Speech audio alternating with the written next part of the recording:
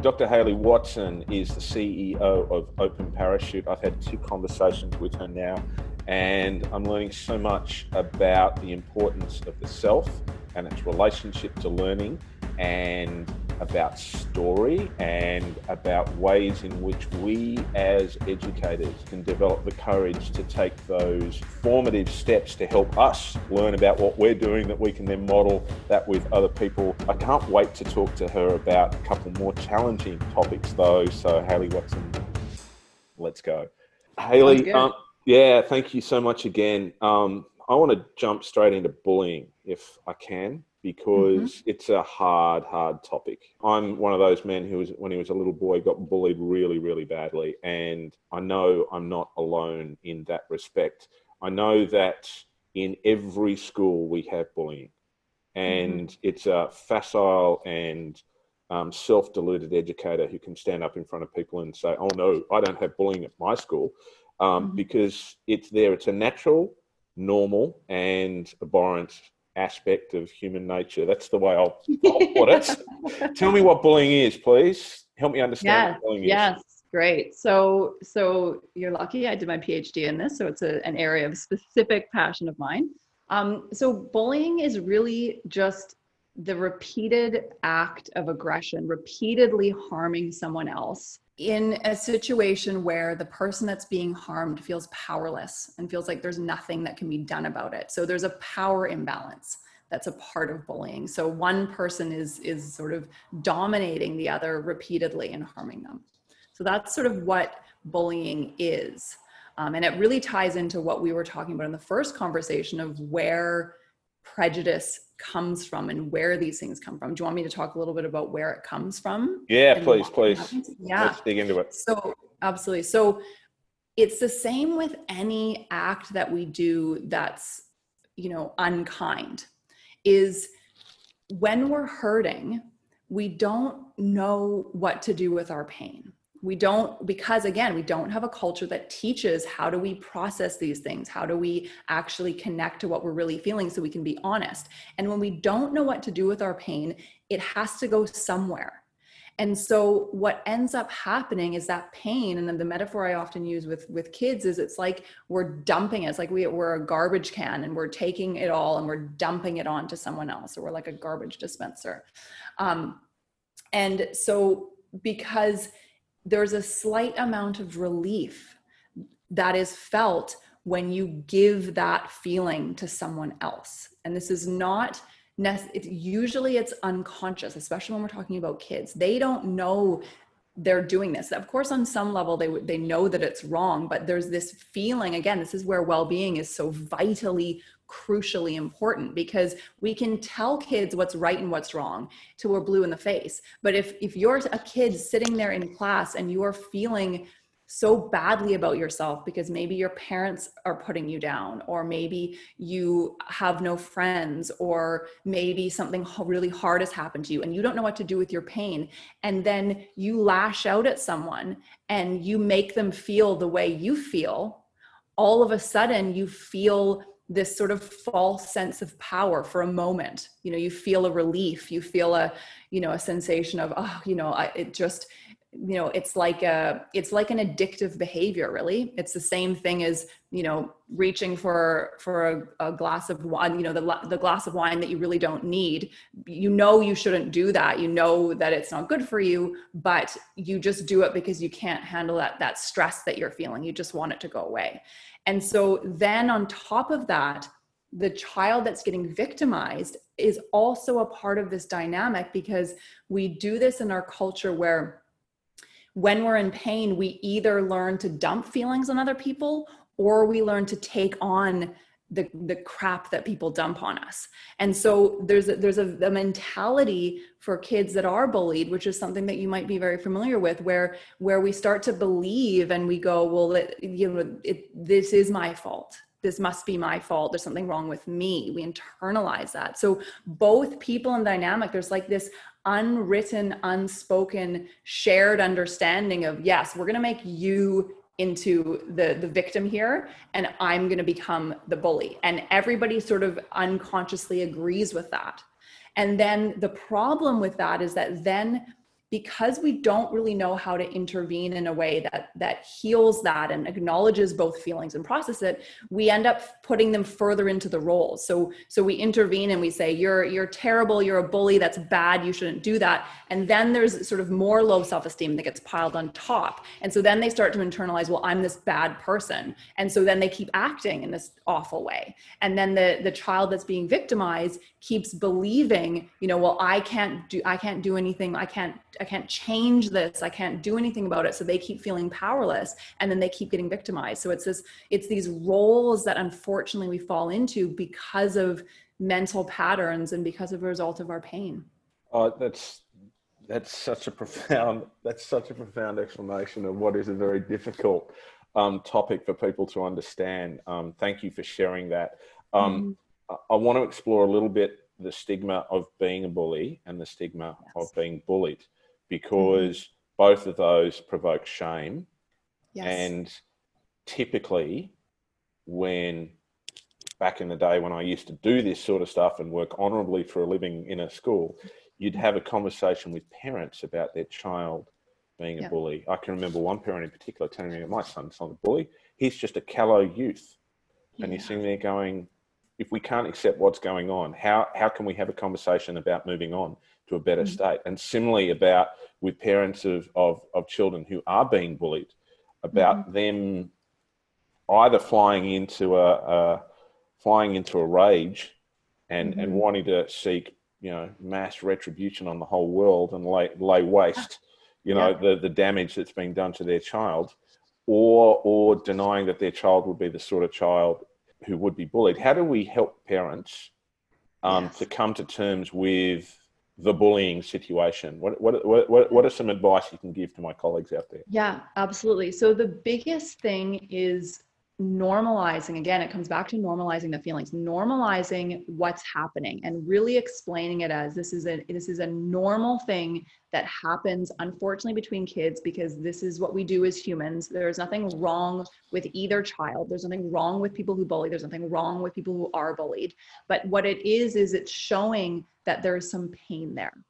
So in having the conversations with the parent, it's really important to help the parent also see that you're not saying their child is a bad child or there's something wrong with them. You really care about their child, and you can see that their child is struggling, and how can you work together with that parent to figure out what might be causing some of these feelings, and how can we help this child learn, if they are bullying someone, how can we help them learn different tools and strategies for how to relate to their feelings? And if they're being bullied, how can we help them learn different tools and strategies to help keep them safe and help them figure out ways of having boundaries, whether that's adults intervening but this is the big thing with bullying, is that we have to teach these kids who are getting bullied skills, because there can't be an adult there all the time. And this is the challenge. So I think of course, there's a desire in parents whose child is getting bullied to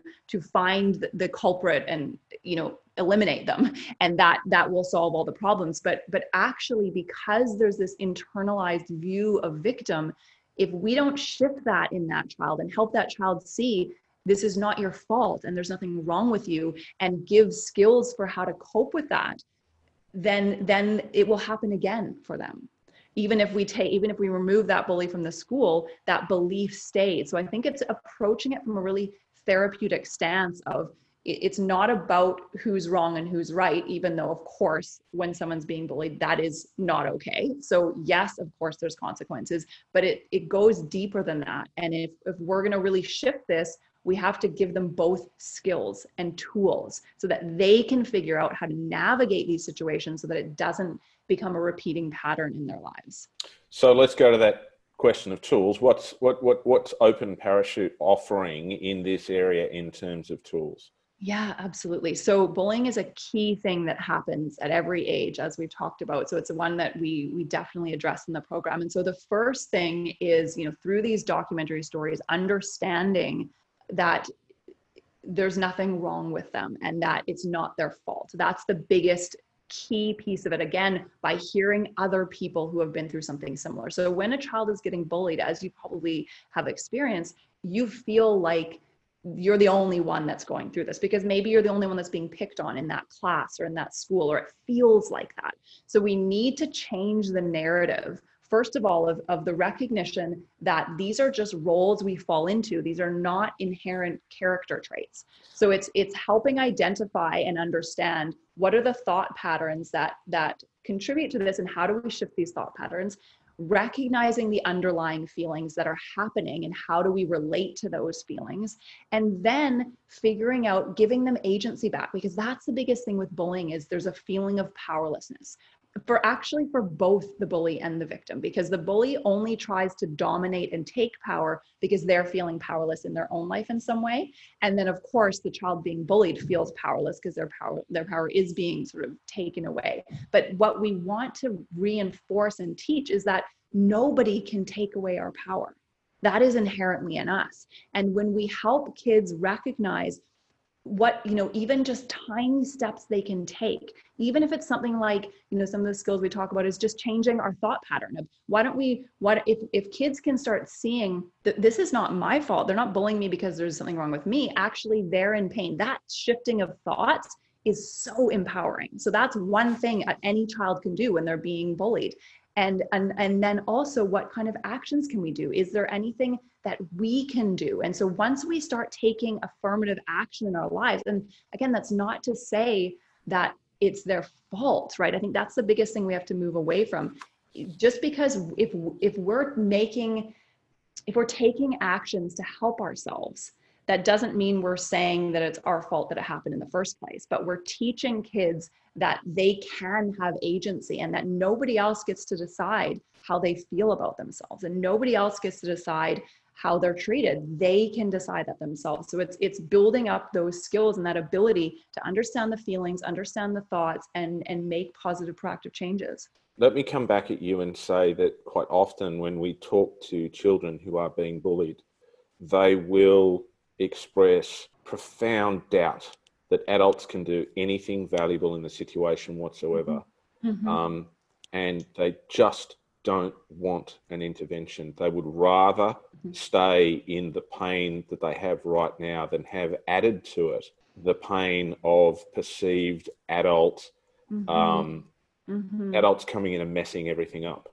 Because kids in particular, kids build a pecking order. They build a hierarchy of power, and if I'm there in it, and at least I'm not there. And if you come in and mess all this up, then you're interfering with the secret world of kids, and et cetera, et cetera, et cetera. How do we help kids to understand that? Absolutely. And so I think the biggest thing is listening to them and honoring their journey and their story through it. So first of all, if they're telling you about it in the first place, that is a huge win. So even that you're having that conversation, whether it's your child or you're a teacher in a classroom, a child saying, hey, this is happening to me, you've already solved half of the struggle, because that means that they're able to start working towards some sort of change. And then really listening and honoring, because it's really easy as adults, we just want to come in and fix everything. We want to make it go away, and we want to, erase all the problems, of course, because we care about them. But, life is full of challenges, and what we need to learn is how do I overcome these challenges? And so the best thing we can do is really 100% validate their experience, validate what's happening for them. Don't jump in if they don't want us to jump in, but keep that conversation going. And if a child is being bullied, definitely there should be a psychologist or a therapist involved to help that transition. But what we're really doing is we're helping, saying, okay, what is needed here from your perspective? And we're honoring that. What do you think is needed? And how can we give you the tools so that you can solve this problem yourself? Not to say that doesn't mean an adult will be involved, but they're asking the adult to be involved. Like, we really want them to have agency, because that's the other thing. If we just come in and swoop in and do whatever we do to sort of fix it, they still feel powerless, because they still feel like they can't do anything for themselves. They still feel just as stuck as when they were being bullied. So the best thing we can do is help them see and find their own power to figure out what resources they need, what help they need, what tools they need, but so it's keeping that dialogue going and knowing that they're going to be okay. If they're talking to you about it, they're going to be okay. Keep the support, keep the connection, keep all the resources, and keep helping them walk through that step, one step at a time. Thank you so much. I want to shift the conversation, if I can, to the unconscious bias that human beings feel, because a lot of the bullying comes about, it manifests in very petty differences. You can have big ears or little ears. You can have a big nose or little nose. Your skin can be different coloured or so on. These are accidents of birth that usually people have absolutely no control over whatsoever. And yet these are the things that are identified by bullies and typically used to tease and ostracize and alienate and provoke and do all those sorts of things that happen. And we can see it in a bullying situation, but then when we apply it large to society as a whole, well, it's 2020, we're looking at the impact of that sort of thing. So if I start by saying, again, this is just me as a history teacher, so I'm pretty rough around the edges around these sorts of things, that every single human being is born with a set of biases towards certain things and against certain things. How do we help people to recognize those and work through that in a constructive way? So I would start with saying, I don't think that we're born with them. I think that we learn them based on our own story of struggle and pain. So I think that's the thing to really keep in mind, is these prejudices come from our own insecurities, which are a normal part of being human. We go through things that are hard, we struggle, we have difficult things happen to us, and we don't know what to do with all of that. And so we try to keep things away from us that remind us of our own insecurities. So this is where any prejudice is a mirror. So when we look at what are the things that really rub us up the wrong way, what are the things that we're sort of dumping on, what are the things that we're picking on, it will always be a representation of some self-image that we have. It might not be literally like, I think I have too big of ears, therefore I'm going to pick on someone with big ears, but it's that sense of, I don't feel good enough. And so when I see someone that sort of exudes that, I'm gonna get them away, I'm gonna dump on them, I'm gonna, I don't want to feel that way, so I'm going to push them away from me. So I think that's the thing to recognize. Yeah, so it's learned behavior, and if it's learned behavior, it should be able to be unlearned. So absolutely. So here we are in a world that is coming to terms with centuries of oppression of people because of characteristics which are the accident of birth, and people have learned either because of their own story or because it's been passed on to them, to alienate, to ostracize, to hurt, to wound, even to take life. Around, to go back to your definition of bullying, it's the doing of violence to people. Yeah. How can we in schools grapple with this? Because, this is really hard stuff. Absolutely. So it's really important to honor and have the conversation. That's the biggest thing, is have the honest conversation, not the conversation of what's right and what's wrong. We know that conversation. The conversation we need to have is acknowledging that prejudice is in all of us. It's the self-study of that, to not villainize it, not say it's those people over there that have prejudices, but to honor and acknowledge our own prejudices and where those come from. Why do we have, this perspective of that certain group of people? Or why are we inclined to say something nasty when we're feeling insecure or whatever it is? If we delve into our own experience of prejudice, we can't help but develop empathy and connection to other people. It flows. So it's not about coming down hard with rules and this is what has to happen and doesn't have to happen, because that's not going to change behavior. What's going to change behavior is a person having an aha moment of, oh my gosh, I didn't realize that that it felt like that for someone to get bullied. I didn't realize that, I was in pain and that's why I was doing that. When they have that light bulb moment, then they can not only empathize with people who are being hurt and change their behavior, but they can also empathize with people who are hurting others, which is a key piece of this story. If we just say all those people are bad and they're doing the wrong thing, we're missing the whole point of how this changes. It only changes when we can connect to them and say, hey, I get it. I get why you've hurt people because you have been hurt, and you walk with them to figure out how can we do something different. Yeah, there's such wisdom there. I mean, it's when I look at the world at the moment and the way in which responses are being framed to this, I see anger gets in the way of a lot of this sort of stuff because people are hurt and they want to punish. They really, really want to punish. I see a rhetoric at the moment which takes the same twisted logic that caused pain to people, which is to take superficial features and stigmatize people and because of them, and then that's being applied back to other people, and you sit there and you go, the same wrongs don't create a right. It's a real challenge around that. Maybe we'll work our way through that at the moment, but I think the challenge is that where there's a power analysis sitting behind it, then people will see that the only way to rectify things is not to attend to the wellness of people, but rather to create power for one group at the expense of another. But therein lies the story of history, I think. Yep. Unfortunately, I want to. We've got a little bit of time left in this conversation. I want to shift away from some of the more difficult stuff that we've been talking about and bring it all together. The theme of this series of Game Changers is all about thriving.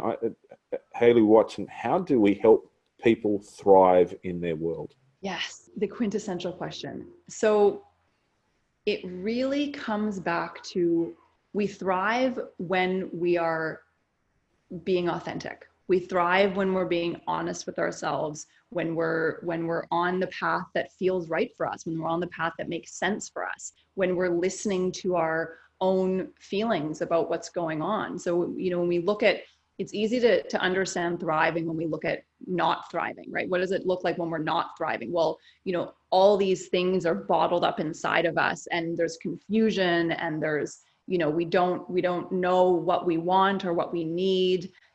All of the decisiveness, all of the action, all of the things that we need to do in the world all come from having a grounded sense of who we are, and therefore, that understanding of what we can offer the world comes from that sense of knowing ourselves. So really it's teaching the skills of self-exploration and really teaching the skills of being able to look at our own shadow, to look at our own struggles and be okay with that. Because what the biggest thing in my perspective that's getting in the way of thriving in our culture is that there's so much shame around acknowledging anything that could be perceived as a weakness or a vulnerability, that we don't allow ourselves the space to look at the whole picture. So really it's about teaching kids to see them, all of themselves, and to know it's okay, to feel those things or to mess up, because that's how we learn. We have to delve into all of it. We can't just slap positivity on it and it'll go away. We need to really dig into all of these things and know who we are so that we can make choices that work for us. And that leads to thriving. Yeah, social media doesn't really work in favor of that sort of approach though, does it? Oh, nope. Yeah, it's a real struggle facing young people right now, is that image of perfection. Those sort of two-dimensional curated avatars of everything's all right, and mm-hmm. The more you dig beneath the stories of people who stay on social media for personal reasons. I mean, I use social media for my business because it's an important thing to do, because we need to connect, we need to get messages out there. I've sort of dabbled a little bit in Instagram over the course of this year because it seems a good place to explore one or two things that I'm interested in around about family and how you acknowledge mm-hmm. family and the influence of family mm-hmm. in your life. And mm-hmm. thankfully, no one's found my Instagram yet, so it's still largely ignored.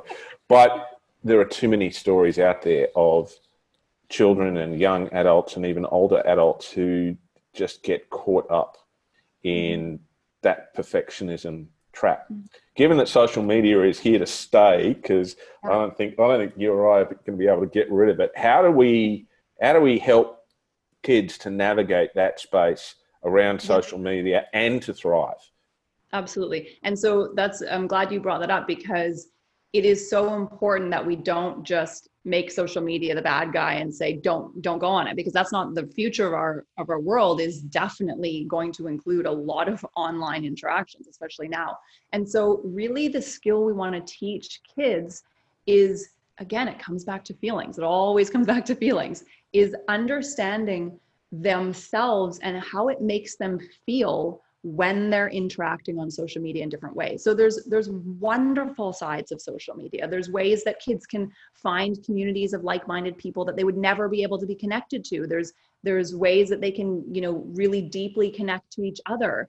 But it's about helping them see that it's not one-sided, that there are, just like anything else, there's ways that we use it.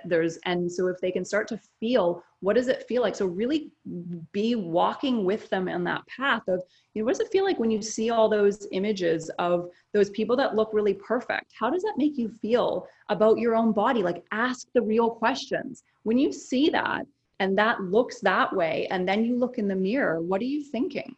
Right? Literally open that dialogue up with your children, because if you don't open it up, they will have those thoughts, but they won't realize them. But if you start to help them with that dialogue and then normalize that, say, yeah, when I look at those, I also feel really bad about my body, but hang on a minute, that doesn't make any sense. Why should we feel bad about our body? Our bodies are amazing. Our bodies help us do X, Y, Z. What do you think we should do to counteract that? Or what's real, what's not real? Is that you just delve into the conversations and help them understand how it's impacting them in a positive or a negative way. And it's really important that parents and teachers go there with the conversation, because if they start with saying, I hate social media is bad, their kids are never going to open up about this topic. So it's really important to meet them and say, hey, it's great if you love some aspects of it. What do you love about it?